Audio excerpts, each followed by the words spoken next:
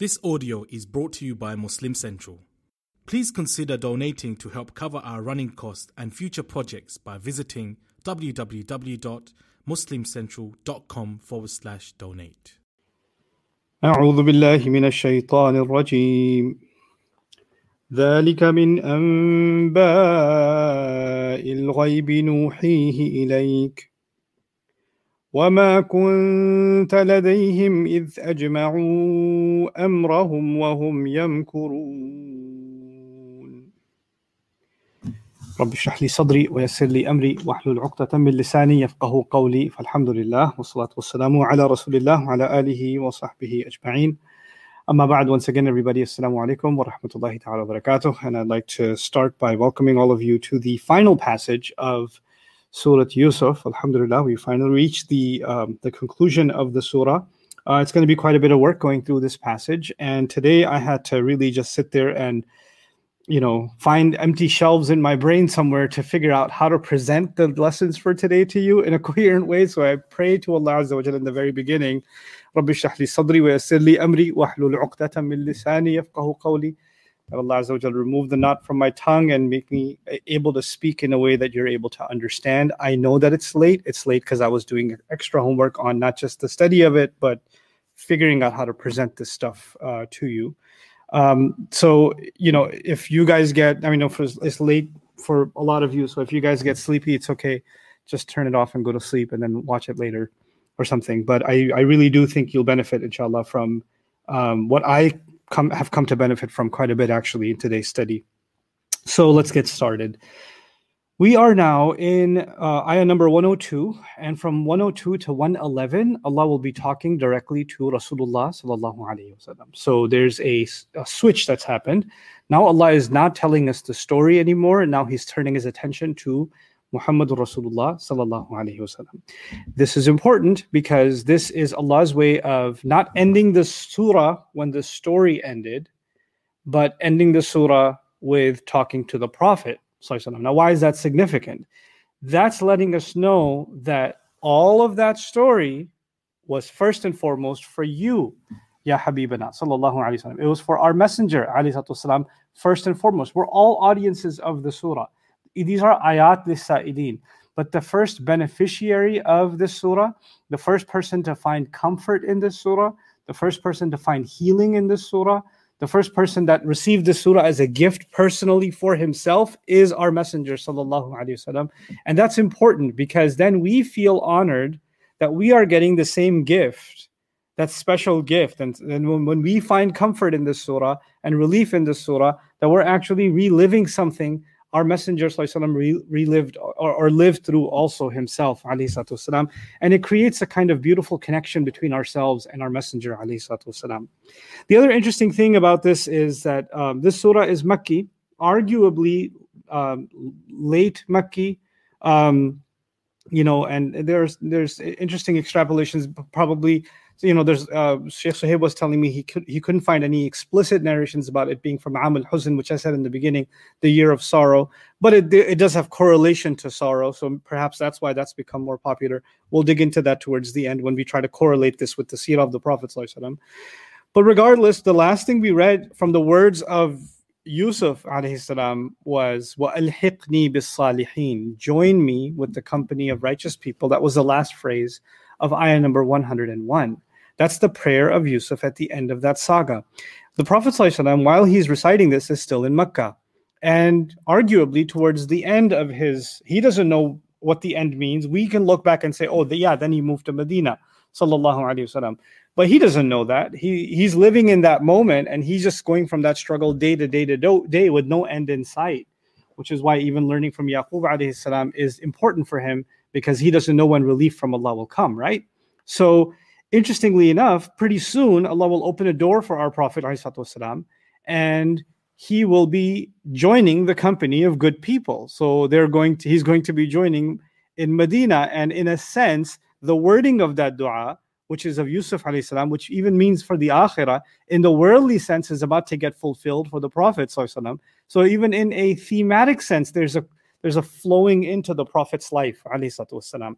Anyhow, so the ayah says, ذَلِكَ مِنْ أَنْبَاءِ الْغَيْبِ نُوحِيهِ إِلَيْكَ. Of course, as always, I'll start with a shallow, just a surface translation. That is from the news of the unseen, that we, and nuhihi ilayk is the second khabar, that is something we have inspired to you. That is what we have inspired to you. We've revealed to you. وَمَا كُنْتَ لَدَيْهِمْ إِذْ أَجْمَعُوا أَمْرَهُم, and you weren't in their company. You weren't right by them when they all gathered their resolve, when they all made up their mind and were completely committed to doing the wrong thing. وَهُمْ يَمْكُرُونَ, as they were engaged in scheming. So this most obviously seems to be talking about the brothers of Yusuf alayhi salam way in the beginning, when they gathered their resolve to do something with Yusuf alayhi salam as they were engaged in that scheming. That's what this comment is on, right? Ibn Ashur rahimahullah takes a broader view of this ayah. He says that this last phrase, when they gathered their resolve as they were scheming, is actually a commentary about all the characters in the story that gathered their resolve and schemed, which started with the brothers of Yusuf. Because, here the ayah says, when they gathered their resolve. It doesn't say when the brothers of Yusuf gathered their resolve, right? It simply says they, ajma'u amrahum wa hum yamkurun. The pronoun is they, right? So they can include anybody. It's anybody aforementioned. So, the first group mentioned was the brothers of Yusuf alayhi salam. Sure, that applies to them. In fact, the word is mimicking or mirroring something they said before. فَلَمَّا أَجْمَعُوا. So they gathered, and that also meant they gathered their resolve. So the verb has been used for them when they had made up their mind to do this to Yusuf alayhi salam. But the echoes or the ripple effects of people scheming or making a decision to do something bad secretly is a theme that continued in the surah, isn't it? Because the people that found him in the well gathered their resolve to hide him and sell him. And then the master gathered his resolve to not reunite him with his family and keep him as a slave. And then the wife's minister gathered her resolve to engage in her scheme. And then the minister gathered his resolve along with his other political buddies to just keep Yusuf in prison and not let him resurface. And yusjana hatta hin, so that he will remain, la yusjananna hatta hin, that he shall remain in prison until a given time. They saw, after the signs that this might become too much of a scandal, we should keep him in prison. So people have schemed throughout the surah, right? And so Allah says, you weren't with them when they gathered their resolve and they were scheming. And it's interesting that even though in the literal reading of this ayah, we're obviously referring to the characters in the story, right? They gathered their resolve. They were the ones scheming. It's particularly resonating with the Prophet ﷺ because, in fact, in this struggle in Mecca, there are lots of his own brethren, people of his own tribe, that are gathering their resolve and scheming. And he's not a company to that scheme. He doesn't know that is happening. And Allah says, you weren't with them way back then, and you're not with them now, the ones that are here now. It's as if the Prophet ﷺ is being told, Allah made you witness, made you a party to such a private conversation that these brothers made sure nobody would hear them when they talk about Yusuf and what to do with him, right? Nobody should be witness to this conversation the way that they were discussing it. In fact, even the Bible doesn't describe it in these words, the words that are used in the Quran. And what does Allah do? Allah has the eternal recorder on, and he takes that recording clip and he reveals it to the Prophet ﷺ as if he was there. And he says, but you weren't there when this secret conversation happened. You weren't there to know exactly what opinions were being thrown around. You weren't there when they were engaging in their scheming. And look, I didn't even let his father know that they were scheming. He was afraid that they're scheming. فَيَكِيدُ لَكَ كَيْدًا. They might make a scheme against you. Remember that? But he doesn't know that they're scheming something. He doesn't know that they're going to kill him. By the way, even if he knew that they're going to throw him in a well or try to kill him, then he would have never let him go to begin with. Right? Allah is telling something to Muhammad Rasulullah ﷺ thousands of years later that even the people at the time, nobody on earth except the brothers who were in that scheme knew. And the Prophet ﷺ is being told. And in that, what is Allah telling our Messenger ﷺ? He's telling him, you don't have to know what everybody's scheming.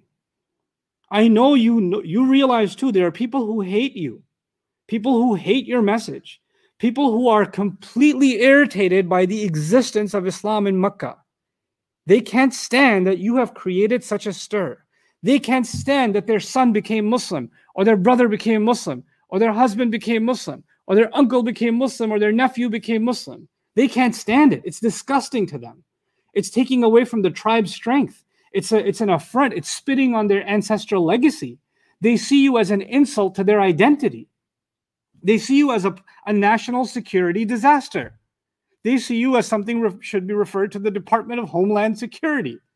You are a threat to their lifestyle. They don't like you. Every time more Quran is revealed, the more they hate it. The more they hate it, the more they hate it. The more they try to suppress it, the more it's spreading. And the more it spreads, the more offensive it is to them.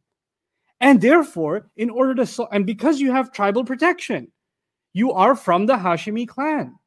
They can't openly do things to you yet, so what are they doing? They're holding secret meetings to figure out how do we solve this Islam problem. And if you're in your life, you're in my life, if you know someone is making schemes towards you, someone's holding meetings to discuss how to wreck you, how to deal with you, how to attack you, how to destroy you, and they're holding long discussions about the game plan, and you know that that's happening. Maybe it's happening in your family. Maybe it's happening in your business. Maybe it's happening with people you thought they were your friends, whoever. Somebody, with a grudge towards you, somebody with a score to settle, whatever it may be. You know what? You don't have to know. You don't have to worry about what they're doing. Allah knows already. You weren't there, and look at how Allah made everything work out in the end.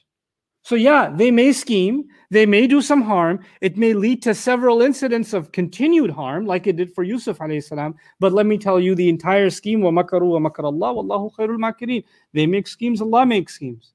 Allah is the best of all those who can make a scheme. So what Allah is telling His Prophet ﷺ is, you see how I deal with things sometimes? You see how I work things out? That's what I want you to know.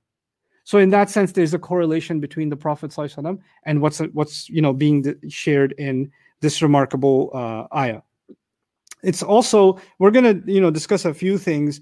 If you think about also the correlation historically, what was the scheme at the end of the day? What was the scheme and the final sort of two options to deal with Yusuf? One option was kill him, right? And the other option was take him to some obscure place. Right? So, and by the way, what was the reason? Because then your father's love will be exclusively for you. Now, in reverse order, this happened in the Prophet's life, sallallahu alaihi wasallam. How in reverse order? Well, first, they couldn't stand that their loved ones are now becoming Muslim. So the only way we can get our loved ones back from being crazy is we have to get rid of Muhammad. But Muhammad sallallahu alaihi wasallam is actually protected by tribe. So now we have to put all the families within Quraysh, have to put pressure on Banu Hashim to figure out a way of getting them to let go of their protection of Muhammad Rasulullah sallallahu alaihi wasallam and clamp down on him. And one of the things they did is they actually put a ban on the entire tribe. And during that ban, the Muslims were actually relegated to a cave for 3 years time, a 3-year period in the seerah of the Prophet sallallahu alaihi wasallam. They were in this valley and cave-like area, which is Sha'ab Abi Talib, it's got different names, so that's one of its names. It was the cave of Abu Talib, or the valley of Abu Talib, like undeveloped land out in the wilderness. Just keep them out there, boycotted, basically, because the Quraysh said, don't marry among them, don't marry any one of their women, don't marry your women to them, don't do business with them, don't give them loans, don't nothing. Completely boycott them, right? Isolate them so they just disappear. And the Prophet ﷺ was in that state, in the darkness of the wilderness, like Yusuf alayhi salam was in the darkness of the well. That already happened with the Prophet sallallahu alaihi wasallam. But then what was their first suggestion? Let's just kill him, right? Well, eventually, when that boycott didn't even work, and the Quran's message even intensified even more in Makkah, then what was the next option? To kill Rasulullah sallallahu alaihi wasallam, to kill him. And that scheme also failed. He ended up in a new place. Yusuf alayhi salam ended up in a new place where he ended up seizing power. Eventually, Allah granted him power. Rasulullah sallallahu alaihi wasallam ended up in a new place and Allah granted him power there. Isn't that remarkable? That the scheme that it's being referred to turned out to work. The schemes, both options failed in the case of Rasulullah sallallahu alaihi wasallam, and just like they did in the case of Yusuf alayhi salam. But in order to really appreciate the placement of this final passage, usually what I do is I talk about how a surah is organized all the way at the end. When I'm done talking about the ayat individually and sort of helping you, come to learn some of the things that I've come to learn about, contemplations on the ayah, readings about the ayah, things like that. And there's more to share about this ayah, but I think I can do a better job explaining some of these things to you if you understand the overall scheme of just the conclusion of this surah and how it's tied to the introduction of the surah. But and I want to take this really piece by piece and slow down and do it. Like I don't want to rush through that, because I really like you to understand this. This is one of the most beautiful features of the style of Allah's speech, like the way Allah organizes his speech. In communication psychology, they have something called the primacy effect and the latency effect. The primacy effect suggests that when people listen to a long lecture like this one, then they tend to pay most attention to the first things that are said. And if they survive the coma, then the last things that are said. So the middle is important, sure, but the most memorable and the most effective parts of a speech are the first few moments of it or the concluding moments, right by the concluding moments of it. And if you know, good teachers will start off with high energy and end with a quick review, right? Because they want you to really grasp the concept before, you leave prison or their classroom, right? So what does the Quran do? You'll notice in the Quran, the openings of surahs and the conclusions of surahs are particularly powerful. And they're particularly unique. And what's really remarkable is a good speaker, before he leaves you, he wants you to, obviously the first thing a speaker chose to say were things he really wants to embed in your mind throughout.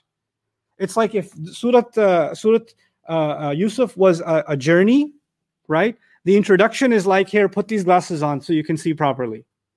So the introduction will put the proper glasses on. Now you see things in the proper shade. You get it? And as you're leaving, you review those glasses that you had put on in the beginning.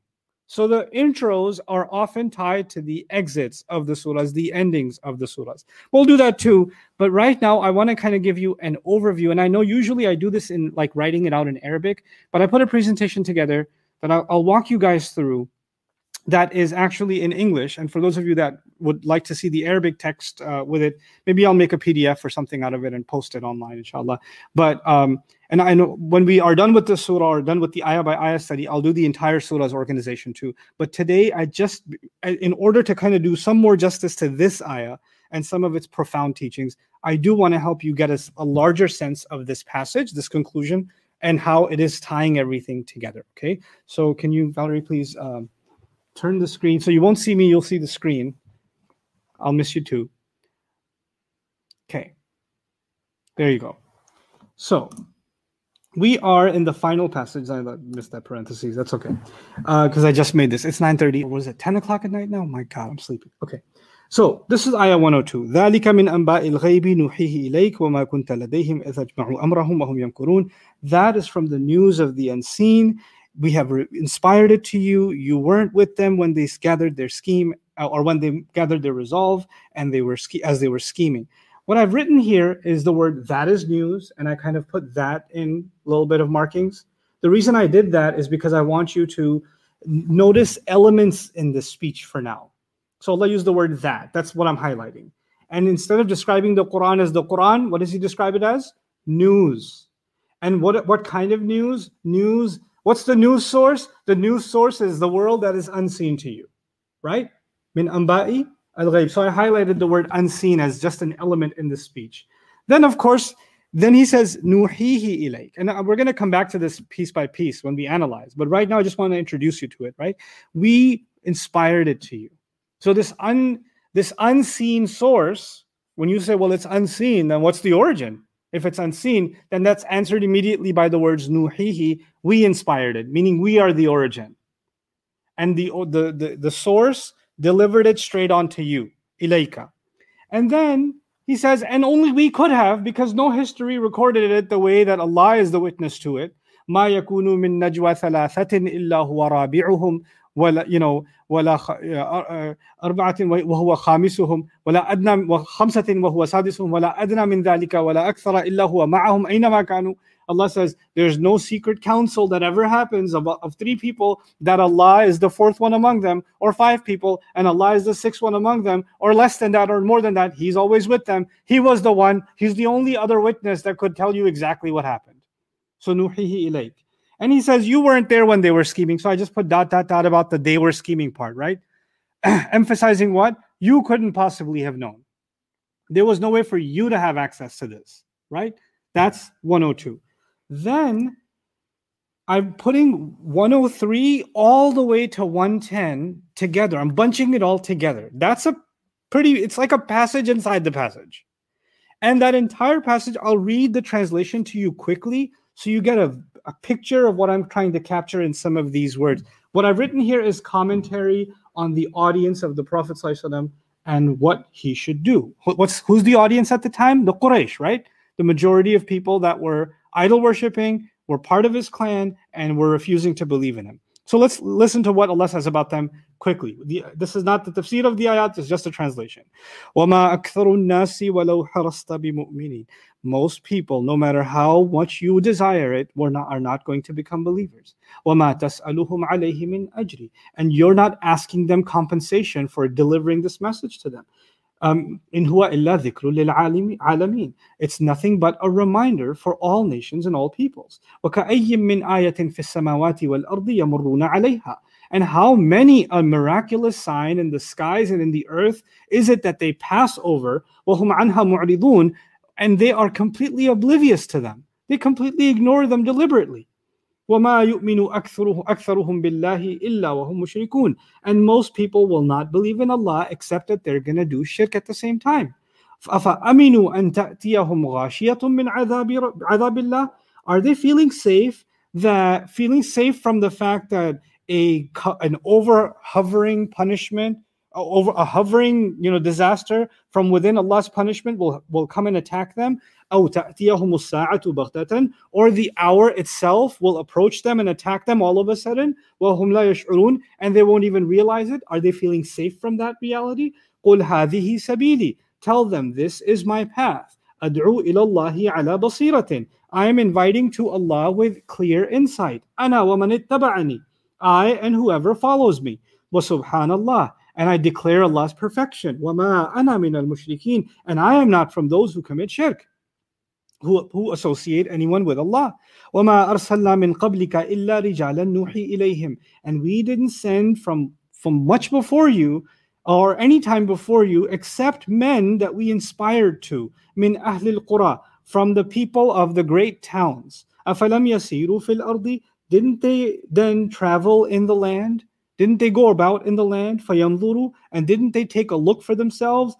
Then كيف كان عاقبة الذين من قبلهم. What turned out to be the outcome for those who came so much before them? وَلَدَارُ الْآخِرَةِ خَيْرٌ لِلَّذِينَ اتَّقَوْا. And the truth is that the home of the afterlife is better for those who protected themselves, those who were conscious. أَفَلَا تَعْقِلُونَ. Then don't you think? Don't you apply your intellect? حَتَّى إِذَا اسْتَيْأَسَ الرُّسُلُ. Until the moment when even the messengers were about to lose hope. وَظَنُّوا أَنَّهُمْ قَدْ كُذِبُوا. And they were convinced that they have been considered liars. They have been lied about or lied against. جَاءَهُمْ نَصْرُنَا. Our aid came to them. فَنُجِّيَ مَن نَشَاءُ. So we rescue whoever we want. وَلَا يُرَدُّ بَأْسُنَا عَنِ الْقَوْمِ الْمُجْرِمِينَ. And our punishment and our war is not going to be turned away from the criminal people. لَقَدْ كَانَ فِي. That's actually 102, 103 to 110. That was the passage. Notice, all of it was, they're not going to believe. Most of them do shirk. And even the messengers sometimes lost hope. Our message, our final judgment will come. Well, how did I summarize all of that? That's one theme, right? That's all one subject. You can see that.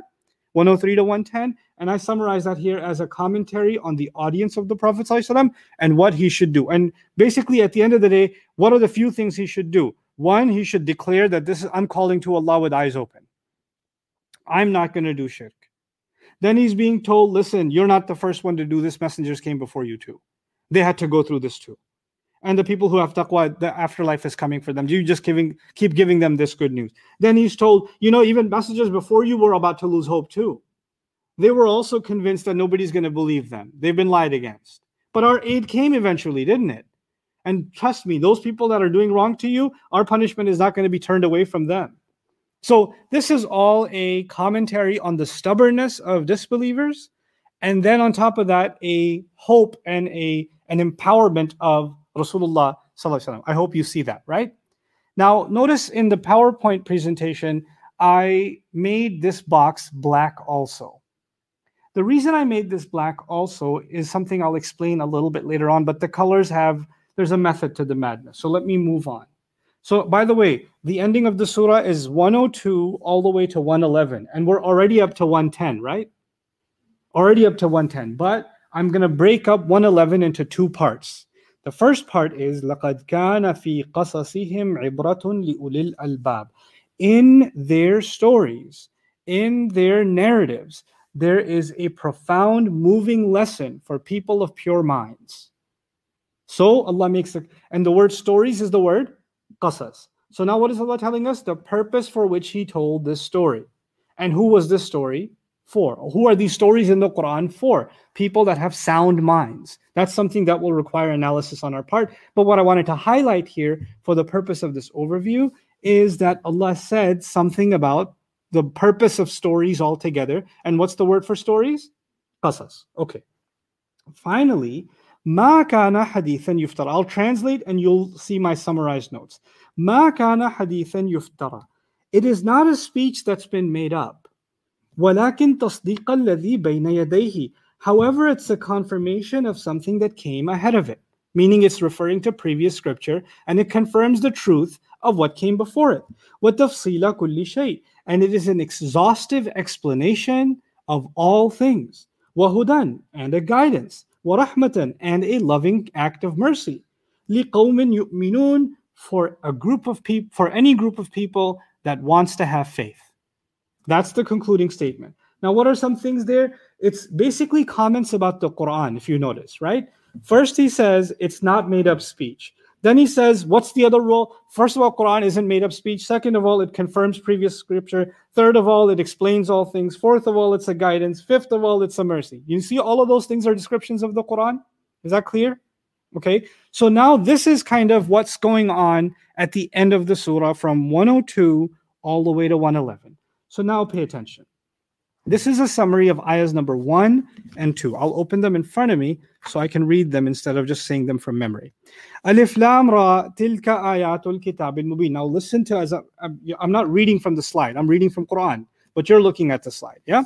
Alif Lam Ra Tilka Ayatul Kitab al-Mubin Inna Anzalnahu Qur'anan Arabiyyan La'allakum Taqilun. Alif Lam Ra. Those are the miraculous signs of the book that clarifies, the clarifying book. The clear and clarifying book. It is no doubt we have sent down an Arabic recital so that all of you can understand. That's a summary. And now what are the features I put in there? They're ayat, they're of the clarifying book. It's an Arabic recital for you to understand. These are some of the core elements of ayah 1 and 2, right? As you heard the translation. So that's my summary there. Then Allah says, نَحْنُ نَقُصُّ عَلَيْكَ أَحْسَنَ الْقَصَصِ. This is the first part of ayah number 3. That's why I'm calling it 3a. We are the ones that tell you the best of all stories. نَحْنُ نَقُصُّ عَلَيْكَ أَحْسَنَ الْقَصَصِ. So what is Allah telling us? The origin of the story is Allah. He's the one who decides to tell how He's going to tell it. And He chose the best of all stories there could be for the purpose of the guidance He wants to deliver. Okay. Now, He says, Bima awhayna ilayka hadha al-Quran, as part of what we inspired to you, this Quran, meaning the stories are a part of this Quran that we have inspired to you, this recital that we revealed to you.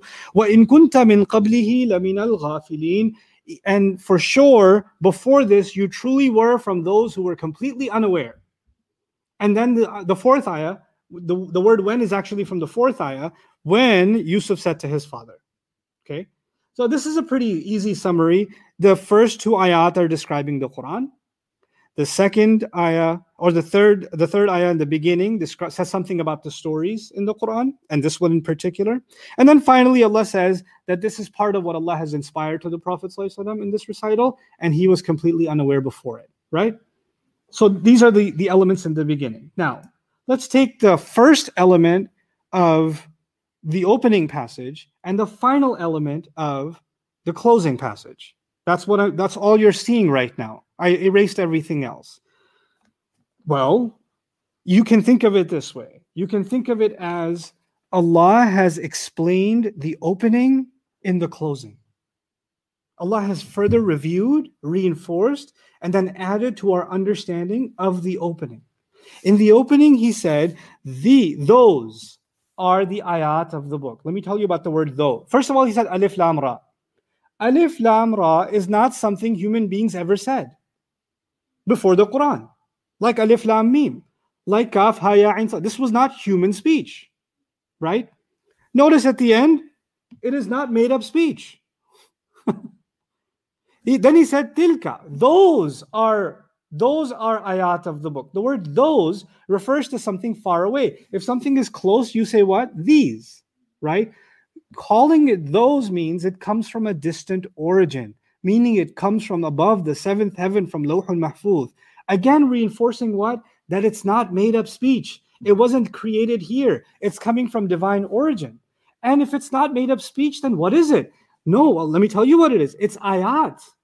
Ayatul Kitab. These are the miraculous signs of the book. And notice, by calling it ayat, Allah is separating it from speech. Human beings can have normal speech among themselves. This can't be compared to human speech. These are miraculous signs. And then the final remarkable contrast is, it isn't speech in one sense. It's actually writing. It's kitab. Because hadith is speech and kitab is what? Writing. The Quran is both writing and speech, but here there's an interesting contrast between kitab and hadith, right? So what Allah said in the beginning, He said what the Quran is. And at the end, He starts with, let me just make clear you understand, you know what it's not. This was also important to say, you can appreciate, because as we did the comparison with the Bible, I want you to understand. Some people say, why are you studying the Bible? It's already changed so much. What are we going to get from it? You need to understand what the world thought about Yusuf, what the world thought about Yaqub, what the world thought about Ibrahim. Before this Quran came, everybody thought what we read from the Bible, guys. That's what they knew. So when they heard this, you know what they'll say? We know the real story. This is made up. Do you understand that? They wouldn't let go of what they believe to be right.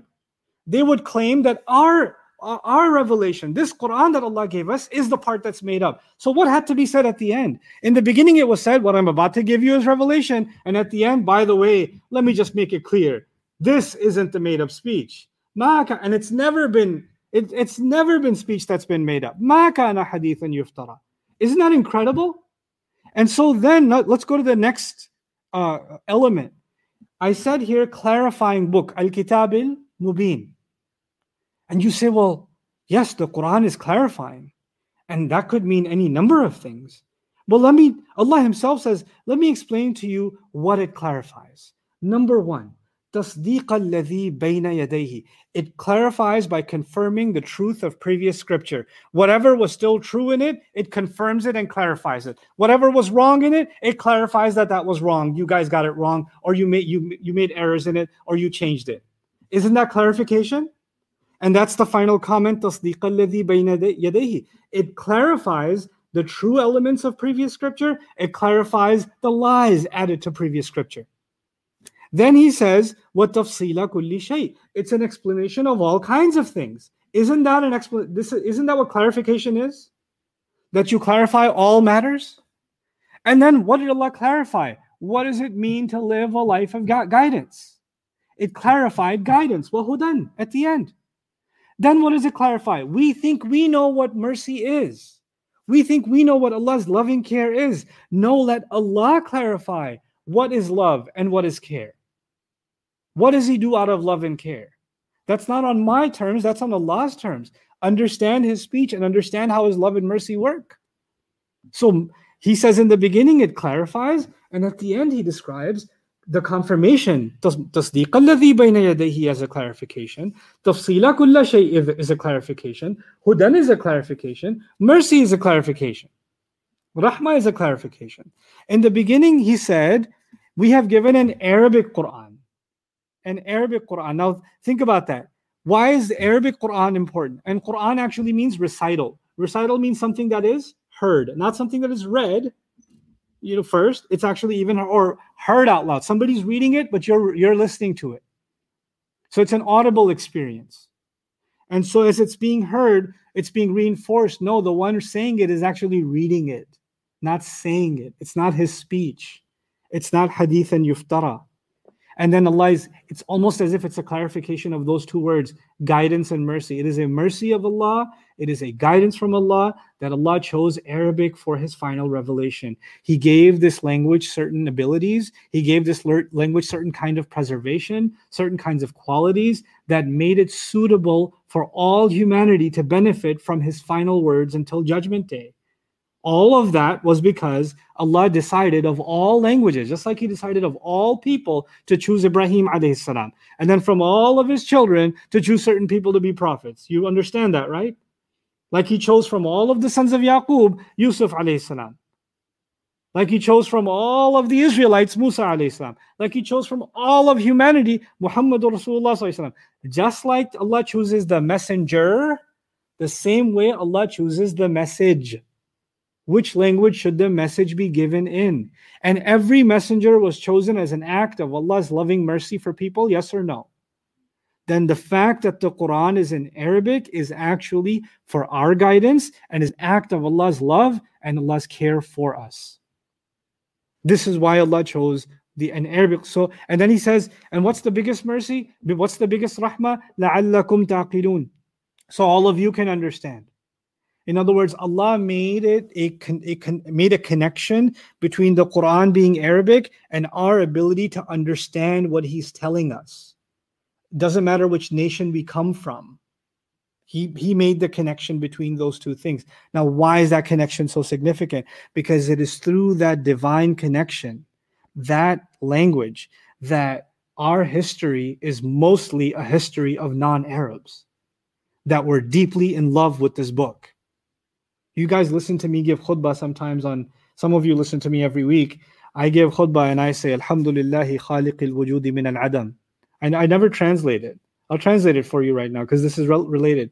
Alhamdulillah, all praise and gratitude belongs to Allah, the creator of existence out of nothing.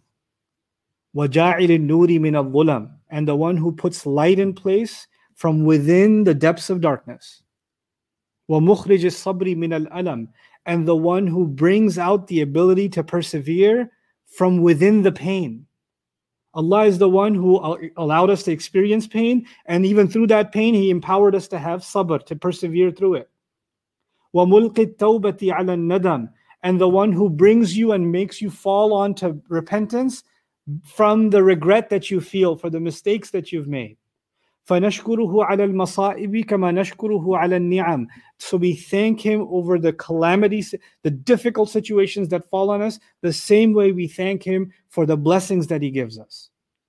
وَنُصَلِّي عَلَى رَسُولِهِ الْأَكْرَمِ, and we send salutations and prayers on His most noble messenger, the Sharaf al-Asham, with the nobility that has the sweetest scent, وَالنُّورِ الْأَتَمِ, and the most complete light, وَالْكِتَابِ الْمُحْكَمِ, and the recipient of the final decisive book, وَكَمَالِ النَّبِيِّينَ وَالْخَاتَمِ, and the perfection and the completion of all the prophets and their seal, Sayyidi waladi Adam, the leader of the children of Adam, الَّذِي بَشَّرَ بِهِ عِيسَى ibn Maryam, the one who Jesus the son of Mary gave good news of, وَدَعَ لِبِعْثَتِهِ إِبْرَاهِيمُ عَلَيْهِ السَّلَامُ, and the one who Ibrahim alayhi salam prayed that he should rise.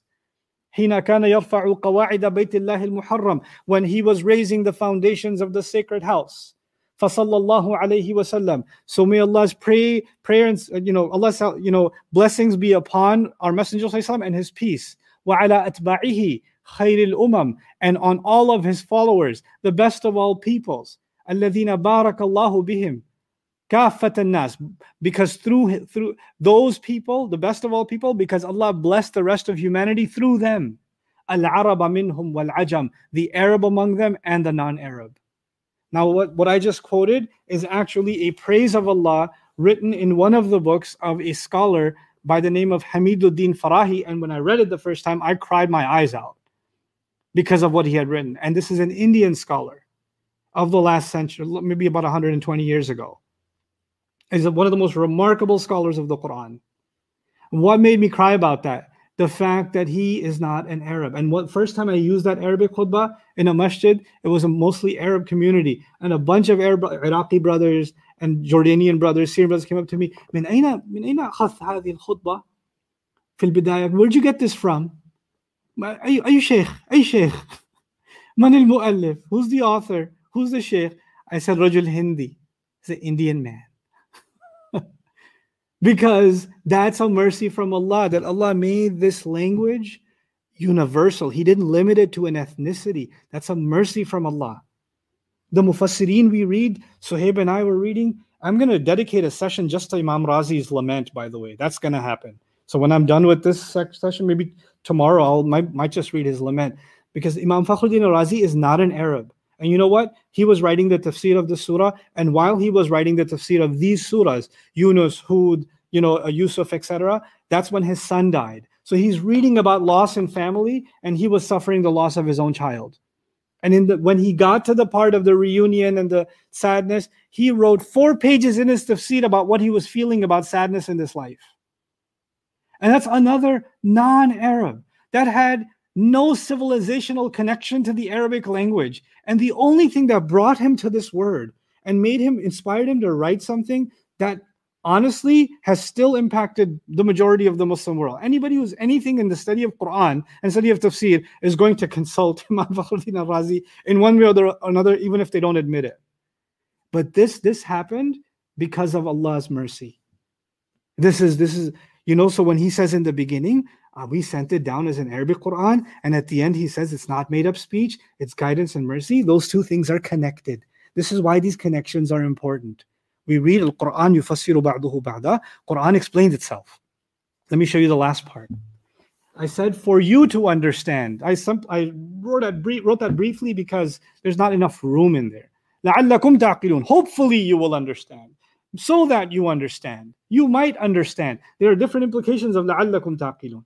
But notice the ending, on the other side, at the end passage is what? لِقَوْمٍ يُؤْمِنُونَ. For a people who seek to have faith. What's the connection between these two phrases? Is there a connection? Absolutely. Because let me give you an example. You can give somebody a book and say, I want you to understand it. Because if you understand it, you're going to become really good at math. A person who doesn't want to become good at math will put no effort in trying to understand it because they're just not interested. You get it? Allah says, I gave you an Arabic Quran so you can understand, but the only people that are going to benefit from this speech that isn't made up are people that actually seek something. They're actually not even seeking understanding. What are they seeking? To strengthen their faith. They're seeking to exhaust their minds because they want to heal their hearts. See the beautiful connection between aql and qalb here? Aql in the beginning, we gave it in Arabic so you can understand better. But why do you want to understand? You want to understand because this is for people who want to strengthen their faith, who want to attain faith, who want to maintain faith, who want to acquire faith. لِقَوْمٍ يُؤْمِنُونَ. And iman is not just a matter of the mind, it's a matter of the heart. So he tied, our faith is both things, right? The mind and the heart, and they both come together. Hearts and minds from the beginning to the end of the surah. And that's a brief correspondence from the opening of Surah Yusuf to the ending of the last passage. Now, let's go further. So I drew that line just so if that wasn't clear enough. So I hope that's clear now. Okay. Now, نَحْنُ نَقُصُّ عَلَيْكَ أَحْسَنَ الْقَصَصِ. We tell you the best of all stories. That's in the beginning, right? Now, what is there to focus on here? Let's think about that for a moment. What is the emphasis? First of all, nahnu. We're the ones who sent it. The emphasis is on the author of the story. The emphasis is not just on the one telling you the story, the one who actually authored, not in a book or authored characters, authored the design of these human beings and these situations that actually existed. He authored that reality. He's putting himself I'm telling you what I did. I'm telling you what I laid out with all of my creation in this story. You understand that? So that's emphasis on the author. Then there's نحن نقص عليك أحسن القصص. This تقديم عليك. There's the عليك means onto you, the Prophet ﷺ. So there's an emphasis on the first recipient. Who's the first recipient? The Prophet ﷺ. Then he says هذا نحن نقص عليك أحسن القصص. The best of all stories. So there are three things. There's an emphasis on the author, Allah. There's the emphasis on the first great recipient, the Prophet himself, sallallahu alaihi wasallam. So it comes from the greatest source and it comes to the greatest audience, right? And then the third greatness, ahsan al-qasas, it's the greatest of all stories, the most beautiful of all stories, and the most beautiful way a story can be told. So the greatness of the teller, the greatness of the listener, and the greatness of the story itself. All three are in the first mention of qasas. But I told you before, working backwards in the end, what did we find? لَقَدْ كَانَ فِي قَصَصِهِمْ عِبْرَةٌ لِأُولِي الْأَلْبَابِ. In their stories, there are lessons that will move to tears. I'm putting words into the word ibra because it's not loaded. لِأُولِي الْأَلْبَابِ, for people that have the possessors of sound, pristine minds. For people of clear minds. It's so amazing that at the end of this ayah, ibra means to seek a lesson that moves you emotionally. Lub means aqlun salihun khalisun min ash-shawa'ib, a sound mind free from defects, meaning a very well thought out person. In saying ibratun li ulil albab, Allah again combined the heart and the mind. The heart and the emotional, spiritual component is in the word ibra, and the intellectual component actually is even more highlighted in ulil albab. But what's the correlation? What did I say about the first al-qasas in the beginning? I said the greatest author, the greatest recipient, the first recipient, and the greatest way in which it can be told, right? And now, but he's not the only, then the greatest purpose. Okay, we got it. The story is great, the author is great, the hearer is great. What else is so great? Well, let me tell you. The next thing that's great, the reason all of this even happened is because the purpose is ibra. Ibra means, abara actually means to cross over. So when you cross a river, that's abara. And ibra means a tear that you hear something, that a tear crosses over from your eye. That's actually called a ibra. He says all of this greatness has actually been done so the heart of a believer will shake to the point that a tear rolls down their eye. Just imagine the value of the tear of a believer and the shaking of the heart of a believer when they hear a lesson from Quran, that Allah says that He gave to His messenger the best of all stories for the greatest purpose. And what's the greatest purpose? Ibra. But that greatest purpose, just because something has a great purpose, doesn't mean everybody will acquire that purpose. So he says it's not for everyone. This is only going to be for people that become people of lub, ulul albab. Those of you that are on Bayina TV, as a review, even before I get here, I give an exhaustive lecture on who are the people of albab, because that's defined at the end of Surah Al-Imran. But anyway, I hope you see the connection between the second element and the second element working backwards. Okay, now the third element in the beginning. We're almost there, guys. And all of this I'm doing for ayah 102, which I haven't even come to. We're still on 111, right? But I'm getting there very quickly, inshallah, I promise. Actually, let me see you guys. I miss you. Let me see. Give me mini me.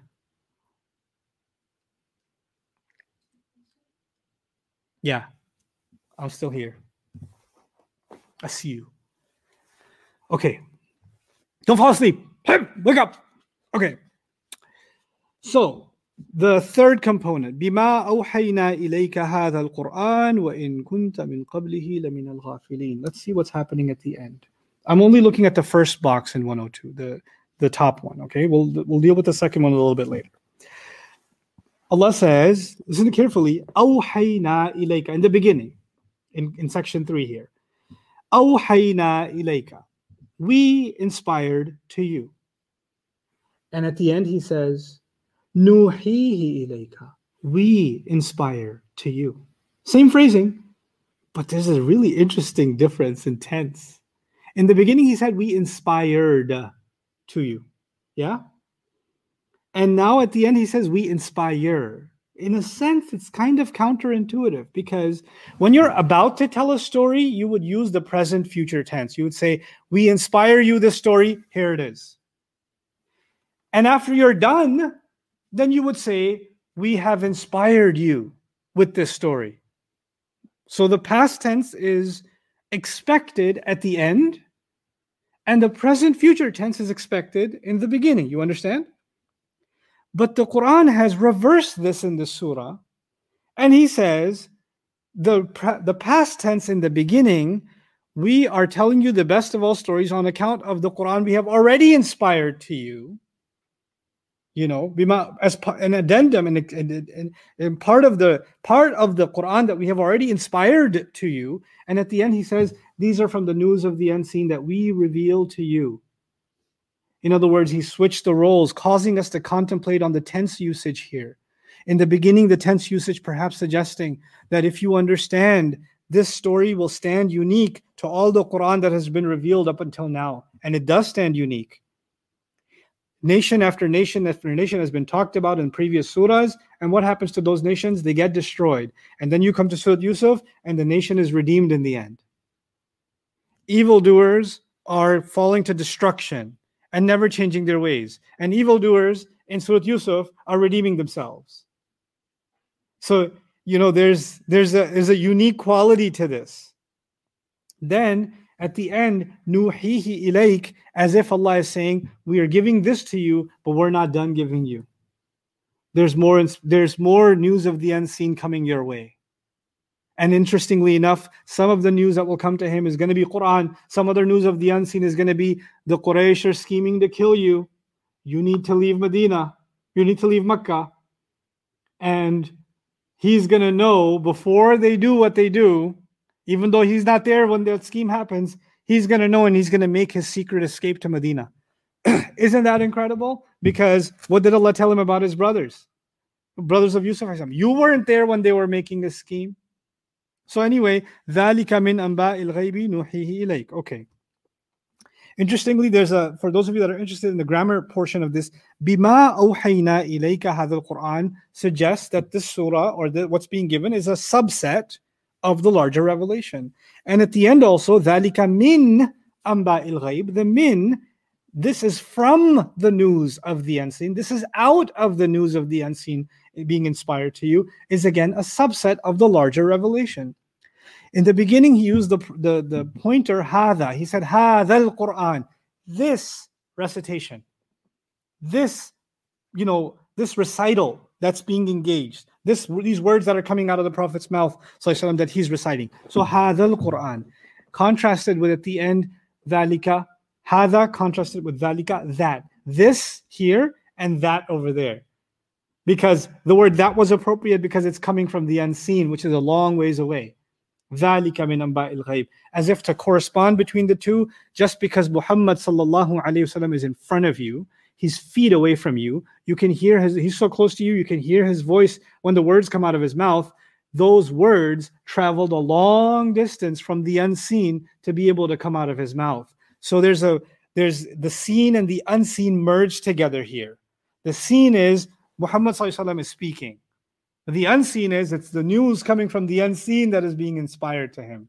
And both of them are merged. And it's actually even reminding me of a scene in the surah where at the scene level, Yusuf alayhi salam is being tossed like garbage into a well. And at the same time, Allah is revealing to him, you will be telling them about this one day. لَتُنَبِّئَنَّهُمْ بِأَمْرِهِمْ هَذَا. So the unseen is happening and the seen is happening at the same time, and they can even look opposite. He's speaking to them and they're not even listening. And the next ayah is going to say, they don't even listen to you. وَمَا أَكْثَرُ النَّاسِ وَلَوْ حَرَصْتَ بِمُؤْمِنِينَ. Most people, no matter how hard you try, they won't believe. And the irony that the most precious words are coming to you from the heavens on high, and they don't care to listen. As if this is worthless. It's not worth their time. They got other things to do. They're too busy. Or this is a waste of their time. So then look at this correlation. I love this correlation. This is the one that hit me so hard. وَإِن كُنْتَ مِن قَبْلِهِ لَمِنَ الْغَافِلِينَ. In the beginning he says, certainly you were from among those who had no clue. You were completely unaware. And he echoes that phrase and says, and by the way, speaking of unaware, you were completely unaware when they gathered their resolve. You weren't there when they gathered their resolve. Isn't that continuation of what was said in the beginning? You were unaware, you weren't there. That's why you're unaware, because you weren't there when they gathered their resolve as they were making their schemes. وَهُمْ يَمْكُرُونَ. And my favorite of all favorites before, now we're about to talk about the ayah now. It's not going to take long because I laid the groundwork for you now. But look at this in the beginning. وَإِن كُنْتَ مِن قَبْلِهِ لَمِنَ الْغَافِلِينَ إِذْ. Certainly you were from those who were unaware when Yusuf said to his father, I saw 11 stars, the sun and the moon. There was a when. You were unaware before this, and especially when, there's a when continuity. Look at the ending. You weren't there when they were making their scheme. When they gathered their resolve, when they made their scheme. And I'm going to emphasize that inshallah, but I just wanted to show you kind of what's happened here, and then we can get out of the screen and you can zoom back in on me. So, but let's talk about that here. There were 3 components in the beginning, but actually you see 4 boxes, right? And on the other side, there's only 3 boxes. So one of the boxes is not being connected. You see that? Right? So if I were to color the black, or call the black boxes A and then B and then C, then the beginning is, ABC and the end is CBA. It's like that. Or ABC, CBA. They're reverse ordered. You can see that, right? They're mirroring each other. But that doesn't explain the portion 102 to what? 110. Or 103 to 110, that middle portion. What's that doing there? That is Allah. I'm going to keep that as a little bit of a surprise, actually. I don't want to open that up right now. But that is a noticeable difference from the beginning and the end. And it's calling our attention because it's not a review of something that was said in the surah anywhere else. It's kind of standing on its own, right? And its placement is actually strategic. Everything else in the surah has been extremely strategic. So nothing is out of place. So if Allah put it there, He put it there for a particular reason. And we're going to try to explore that reason. But now you can come out of this the screen stuff. I hope you guys, I didn't lose you entirely. I think it was okay. Now let's talk about this ayah and why I did all this exercise anyway. So look, the reason I did this entire exercise today is I asked myself this really hard question that I actually didn't find a satisfying answer to. And the question was, Allah says that all of what He just told the Prophet, the whole story, all of its scenes, is from the news of the unseen. Now, first of all, when you and I think of the unseen, what do we think of? We think of angels, we think of the afterlife, we think of, Allah Azza wa Jalla Himself, we think of heaven and hell, we think of Judgment Day. These are the things we think of when we think of the unseen. Allah is expanding our scope of how to think about the unseen. World history that is erased from record, and the only witness to it is Allah Himself, is also news of the unseen. What happens with people in the privacy of their homes is also news of the unseen. With the people of the cave, nobody knew what really happened with them. The legends about them twisted the story this way, that way, and the other way. And the only real witness to what actually happened was Allah. So He says, نَحْنُ نَقُصُّ عَلَيْكَ نَبَأَهُمْ بِالْحَقِّ. We're the ones that are going to tell you their story truthfully. Why us? Because nobody else can tell you, because nobody else was there. I was. I'll tell you what really happened. So this Amba'il Ghaib, okay, Allah is saying that entire history of Yusuf, of Yaqub, of his brothers, of the king, of the dream of the king, of the 2 inmates in prison, of the wife of the minister himself, of the guys that bought him and sold him, all of that is unseen to us and unseen to the Prophet ﷺ. He has no access to biblical record. They don't sit there and talk to him about the story of Joseph or none of that stuff. He has no access to any of this stuff. And even if he did, the story that he's been given is so different from the biblical account, which I demonstrated very clearly. So if somebody says, oh, he got it from the Bible, you could do a PhD on how he did not get it from the Bible. That's what you could clearly do, right? So it's coming from the unseen, inspired to you. But then what did Allah do? You could expect Allah to say, and you weren't there when Yusuf saw the dream. You weren't there when Yusuf told his father. Because in the beginning of the story, when Allah says, you were unaware when Yusuf said to his father, I saw 11 stars, the sun and the moon. That was the opening scene. So when we concluded, I expected a correspondence with the opening scene and Allah reinforcing to the Prophet, ﷺ, telling him, and by the way, just like I told you in the beginning, you were completely unaware when Yusuf said to his father, I saw 11 stars, the sun and the moon. At the end, I will tell you, you weren't there when Yusuf said that to him. Instead, Allah switched from Yusuf and his father to what? To his brothers. The most direct view of it is, you weren't there when they were gathering, when they were making their schemes. This is a literary marvel of the Quran to me. Why? Allah said in the opening passage, as he was introducing this story, he said something really interesting. He said, لَقَدْ كَانَ فِي يُوسُفَ وَإِخْوَتِهِ آيَاتٌ لِلسَّائِلِينَ. In Yusuf and his brothers, there are ayat for people who ask questions. Let me repeat that. In Yusuf and his brothers. So we should contemplate what happens with Yusuf, what Yusuf does. We should also contemplate what happens with the brothers and what they do and what they say, which is what we've been doing. But doing that becomes a sunnah of the Prophet ﷺ, because in the beginning, he was told to contemplate Yusuf. You were unaware when Yusuf said his dream. And at the end, you weren't there when his brothers were scheming. Now contemplate who? The brothers. So the ayah was, لَقَدْ كَانَ فِي يُوسُفَ وَإِخْوَتِهِ. And now you get Yusuf in the beginning and إِخْوَتِهِ at the end. Ayatul Lisa'ilin. Starting with our messenger himself, sallallahu alayhi wasallam, even he's being told, first and foremost, you weren't there when that happened.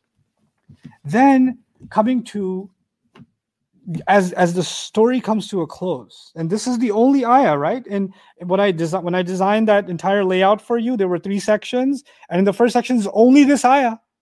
It's only this ayah, and then there's this other passage that seems unrelated about how hopeless the Quraysh are, remember? Allah took that one moment, which is when the brothers were making schemes against their innocent brother.